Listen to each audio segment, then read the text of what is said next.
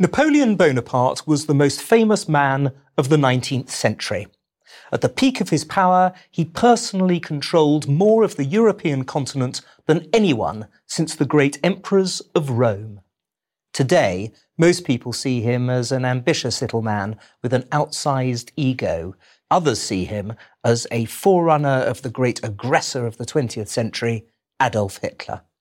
This portrait is as flawed as it is unfair. Napoleon Bonaparte was born on the 15th of August 1769 on the Mediterranean island of Corsica.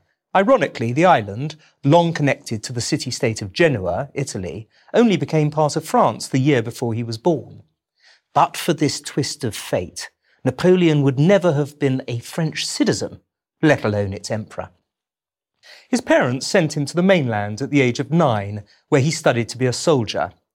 His facility in mathematics, organisation, and map reading marked him for future success. The French Revolution, with its overworked guillotine, provided a unique opportunity for advancement, that is, for anyone who could keep his head. Literally. Napoleon did. He became a general by the age of 24. At the age of 26, he achieved a series of stunning victories in Italy against an Austrian army that had come to destroy the revolution and return the French royal family, the Bourbons, to the throne. These victories made him a national hero. As shrewd a politician as he was a general, by the first month of the new century, at the tender age of 30, Napoleon was the undisputed leader of France. He crowned himself emperor on December 2nd, 1804, turning the French Republic into the French Empire with a Bonaparte line of succession. Napoleon's establishment of a French empire only increased the fears of the royal houses of Europe and of France's historical enemy, Britain. As a result, in September 1805, Austria invaded Bavaria, a French ally, and Russia joined the attack. Napoleon and his Grande Armée roundly defeated them at the Battle of Austerlitz. The Prussians were the next to test Napoleon, declaring war on him in 1806. The Austrians tried again in 1809. Napoleon didn't start any of these wars, but he won them all. When Russia broke an uneasy peace in 1812, Napoleon decided to invade. But this proved his undoing.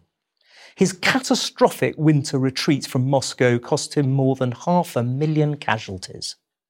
The end came in June 1815 at the Battle of Waterloo, where the combined European armies, led by the Duke of Wellington, decisively defeated Napoleon's forces. The battle could have gone either way. Wellington himself described it as the nearest run thing you ever saw in your life. In all, Napoleon won 46 of the 60 battles he fought, drawing 7 and losing 7. His record clearly marks him as one of the greatest military commanders of all time. Yet, while Napoleon is best remembered for his military exploits, it's his political reforms, both inside and outside of France, that had the most lasting effect. In France, he established the Code Napoleon, a distillation of 42 competing and often contradictory legal codes into a single body of French law.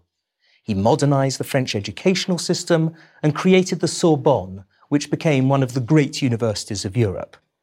He promoted a building boom in Paris, a city whose architecture continues to enchant us.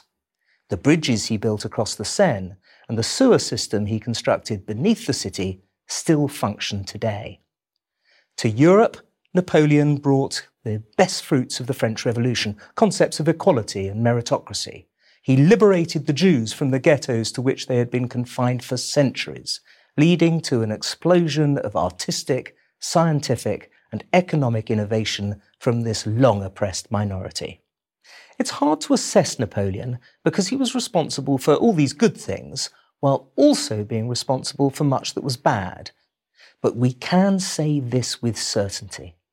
To compare him to the murderous, oppressive dictators of the 20th century, like Hitler and Stalin, or their tin-pot versions like Saddam Hussein or Colonel Gaddafi, is a gross injustice. Napoleon was sui generis, unique unto himself, and proof positive that one man, given the right circumstances, can change history.